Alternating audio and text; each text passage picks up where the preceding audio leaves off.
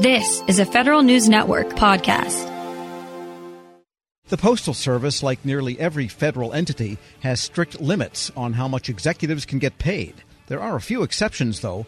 Each year, the Postal Office of Inspector General does an audit to make sure the agency stays in compliance. Here with this year's findings, the Deputy Assistant Inspector General for Finance and Pricing, Alan McMullen. Mr. McMullen, good to have you on. Thanks. It's great to be here. And this report is annual by statute, or you just like to make sure you're on top of it? Well, we just like to make sure that the Postal Service is on top of compensation to its executives. So this is actually a discretionary job, which we self-initiate, generally speaking, annually, but that can vary any given year based on certain priorities of our office. Has that ever been an issue in the past where there's a bunch of people making way too much money? We have identified some issues previously in the past, but not so much as Postal Service employees making too much money, but some errors in some of the reporting that is required by the Postal Service to Congress on those limits. Okay, so then tell us precisely what you were looking at in this current version then. Sure, yeah. So there are two main sort of limits for executive compensation. The first being the executive Schedule 1. And so this is the system of salaries given to the highest ranked appointed government officials at the executive branch of the U.S. So that totals to about, for calendar year 2021, this was about $221,000. So think of your cabinet level officials here, your Secretary of Treasury, Secretary of Defense. Those individuals are capped at approximately $221,000. In addition, there's a bonus exception. So these executives cannot exceed the salary of the Vice President of the United States. So looking back at calendar year 2021, again, that was about $256,000. Now, also the Postal Service is a little different. They are provided a critical position exception. So this gives them up to 12 officers or employees in critical senior executive positions. They may be paid a total annual compensation up to 120% of the Vice President of the United States. So for calendar year 2021, this was about $307,000. That would be, for example, if they had to hire someone from UPS or FedEx with logistics experience and who might be making a whole lot of money, that would at least give them some incentive to do public service, basically. Exactly. This allows them to be more competitive in the market to that almost of the private sector. And so what did you find? Are they generally in compliance, and are they in compliance with the salaries and also the reporting that's required? Yeah, so we did not find any issues this year regarding compensation. The Postal Service complied with all applicable maximum compensation laws. We only identified some reporting issues during the year. So the Postal Service is required to report to Congress on any employees receiving compensation in excess of those limits. It's included in their annual comprehensive statement of postal operations. This is their annual report to Congress. So compensation information required to be in that statement was in a couple cases incomplete and inaccurate. You had about 10 people from the roster of executives there that did not report. Were these substantial variances, or what was the issue with those 10 people? I would not call them substantial variances. The total, if you kind of put it all together, was just over like $30,000 for bonuses that was excluded. And this is covering for all of those employees. And then about $10,000 in their excess earnings that were reported there. This occurred primarily because the Postal Service did not include payroll adjustment data in that reported compensation information. And there was also a few clerical errors and typos as part of the reporting process that we found. We're speaking with Alan McMullen. He's Deputy Assistant Inspector General for Finance and Pricing at the U.S. Postal Service. So I'm sniffing out a couple of possible recommendations here, then, more on the administrative front than that they're paying people $1 million. Yeah, so, I mean, basically we recommended that their financial reporting team coordinate better with their payroll team to ensure any adjustments are incorporating. And so they've committed to establishing new reports that include those payroll adjustments so that they have that information come reporting time. We also asked them to basically look back at the process and see what they can do to prevent clerical errors and typos. They also agreed and committed to adding in some quality check reviews to the process, and they're updating their standard operating procedures accordingly. And who has the discretion to do the bonuses, to go higher if need be for the critical position exceptions and that kind of thing? Does that all go up to the Postmaster General, or do one of the governing bodies that seem to surround the Postal Service have a say? Yes, no, it's actually the Postal Service Board of Governors that will approve those bonuses for these key employees. All right. So then what else do we need to know about this? I mean, it's interesting that the salaries are similar to those in the executive branch, because every time you talk to a postal executive, the first thing they say is, we're not a federal agency, but they really are. I mean, you guys really are, aren't you? They do operate with very comparable to the federal government. And like you said, there's only a couple of exceptions that they are provided to try to retain and recruit various executives in key positions that's a little more competitive with the private sector. And while we have you, there's a couple of annual financial reports coming from Postal Service to Congress in the next couple of months. What should we be watching for when those issued? Yeah, sure. So the Postal Service in November will be issuing its 10K, and this is a comprehensive report of its financial performance for the year. So this will have more detailed compensation information included, along with other information about its financial performance and operations. In addition, Postal Service will be issuing its as mentioned annual report to Congress in December for calendar year and fiscal year 2022. And from what we can discern, some of the changes made statutorily and operationally under Louis DeJoy, the balance sheet looks like it's not being gutted out so much for Postal Service. Looks like the basic finances are improving. Is that too early to predict that, or do you think that's what's happening? Well, I think we will see in the 10K that the Postal Service is in a different fiscal situation than it has been previously. So definitely look forward to reviewing the financial information when it's released and audited in November. All right, but you can't buy stock anyway, and no matter what the footnotes say. But I also wanted to ask you one quick question on your job. You have pricing in your title. What does the IG look at with respect to pricing, given that everything is a fixed statutory Board of Governors approved price that the Postal Service charges? So actually the Postal Service has been provided some more authority on its pricing for its products, but those are regulated by the Postal Regulatory Commission. So whenever any price changes take place, the Postal Service must submit information to the Postal Regulatory Commission, who provides advisory opinions on it. We, as the Cost and Pricing Directorate, we review various information that is provided to the PRC. Effectively so, we can provide some assurance that the information that Postal Service is providing to the regulatory body can be relied upon. All right. Well, we'll watch out for those price increases and ask you whether they're making a good justification. Alan McMullen is Deputy Assistant Inspector General for Finance and Pricing at the U.S. Postal Service. Thanks so much for joining me. Thank you. I appreciate it. Good to be here. And we'll post this interview along with a link to that latest report at federalnewsnetwork.com/Federal Drive. Hear the Federal Drive on demand. Subscribe to the podcast wherever you get your shows.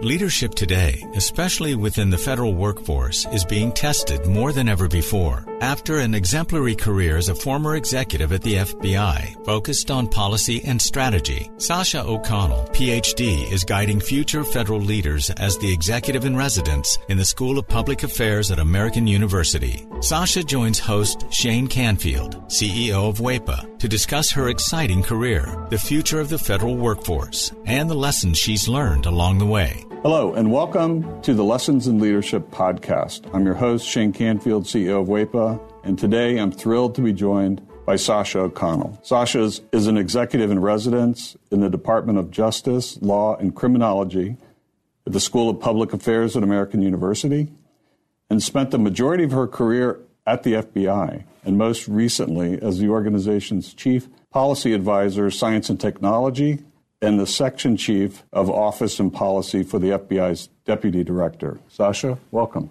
Shane, thanks so much for having me. It's a pleasure. Can you give us an example of someone early in your career that motivated you, and then what did that look like? Sure, absolutely. So it sounds almost cliche, but it was the dining room table. So I grew up with a stepfather who spent 30 years at the Veterans Administration at the VA, and he talked at the dinner table. He started as a social worker and then sort of rose up into management, administration, and leadership. And his stories, right, and his approach really, really impacted me. My mom, interestingly, ended up in a career in public service. She was a prosecutor. She's currently a retired state superior court judge. But she had a big career change also in her 40s. She went back to law school in her 40s.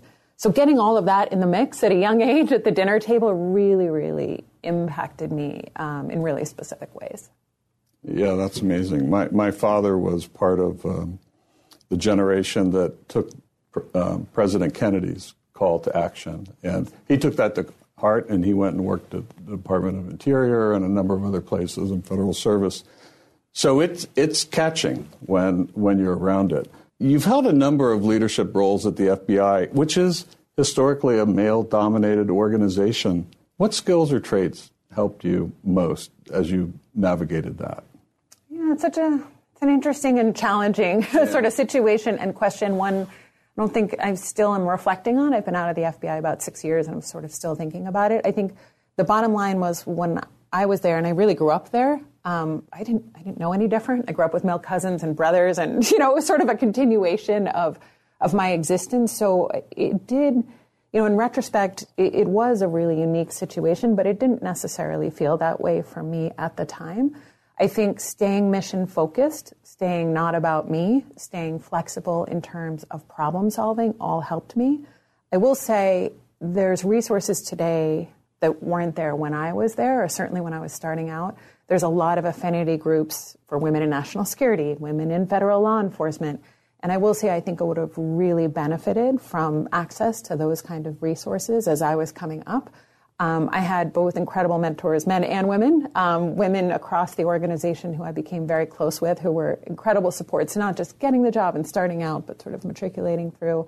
But again, I'm really sort of proud of and involved in some of the work of those external organizations that bring women across government, executive women in government, and those kind of organizations together, because I think it is really, really helpful as one moves through.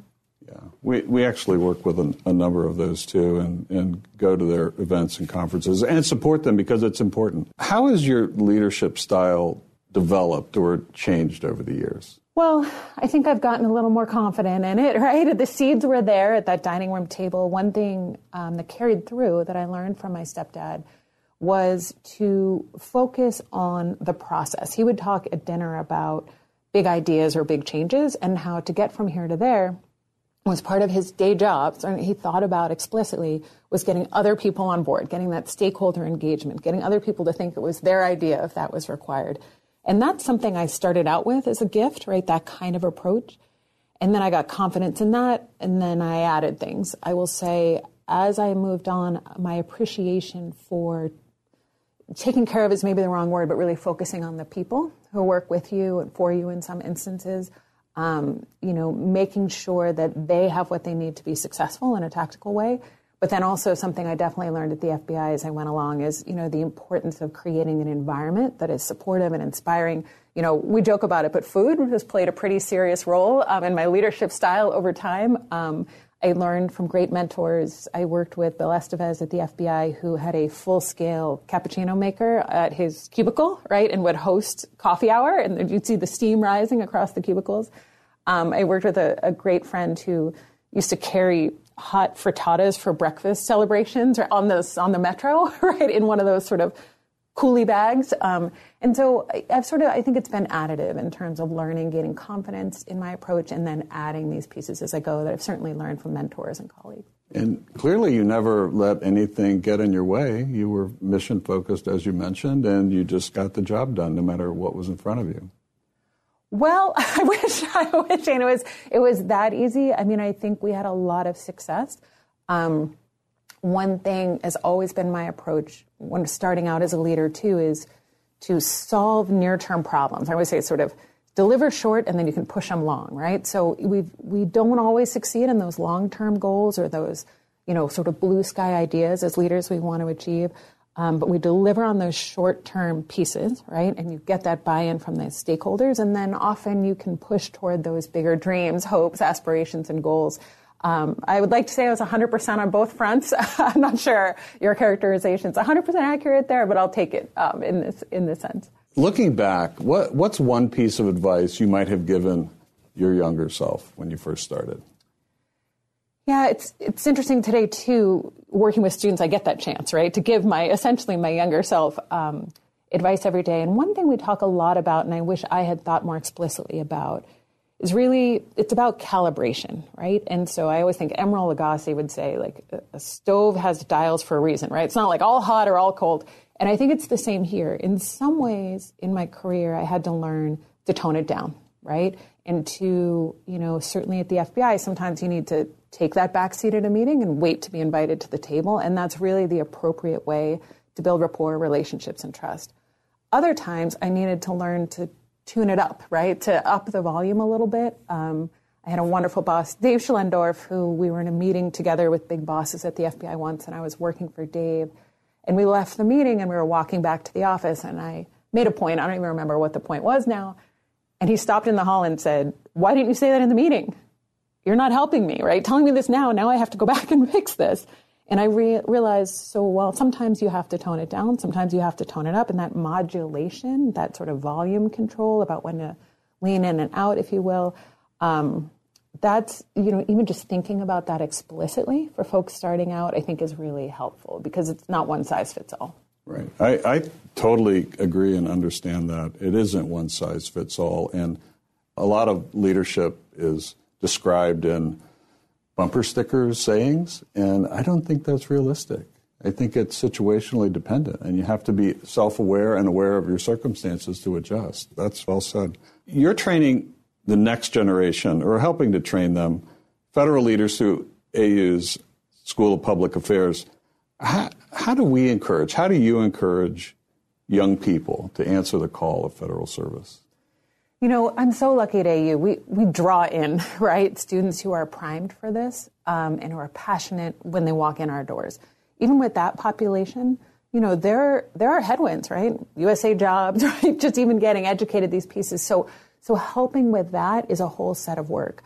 I'm also really passionate about, as you point out, reaching out to a diversity of folks who haven't even thought about these careers as careers. I had a conversation with a young woman the other day, and she was talking about law school.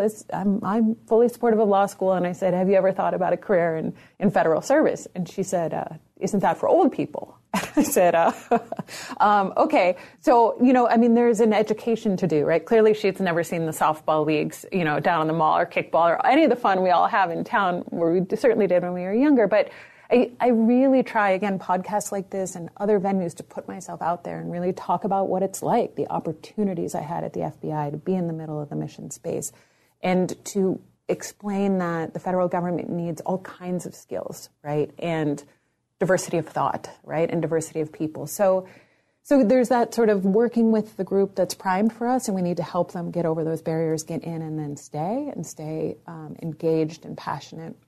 And then there's reaching those new audiences. And there's a lot of work both places, but it's a lot of fun to work with young folks who are passionate about it. So I'm really lucky in my current job.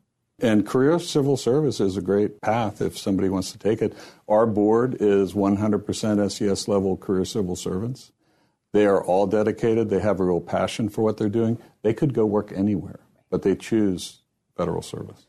And there's no place, I always tell young folks who ask me about it, there's no place you're going to get the level of responsibility quickly as you do in federal service, right? And yes, sometimes things move slow. It's supposed to move slow, right? We talk about the reasons for that too. But there's really no other industry, maybe some startups you might get this experience, but really where you can be in the middle of mission space, whether you're passionate about the environment or national security or healthcare, public health, and you're going to get in there quickly and you're going to get in the mix and get exposure, experience, and opportunity for impact that's really unlike any other career. Perfect. Well, thank you, Sasha, and thanks to everyone for listening. I'm Shane Canfield, and this has been the Lessons in Leadership podcast. Talk to you next time. Reconnect with a carpool or van pool. Even if you're commuting just a few days a week, Commuter Connections can match you with others that live and work near or at the same place as you. Prefer taking the bus or train? There's never been a better time to reconnect with transit. Plus, you have the added comfort of knowing Guaranteed Ride Home is there for any unexpected emergency for free.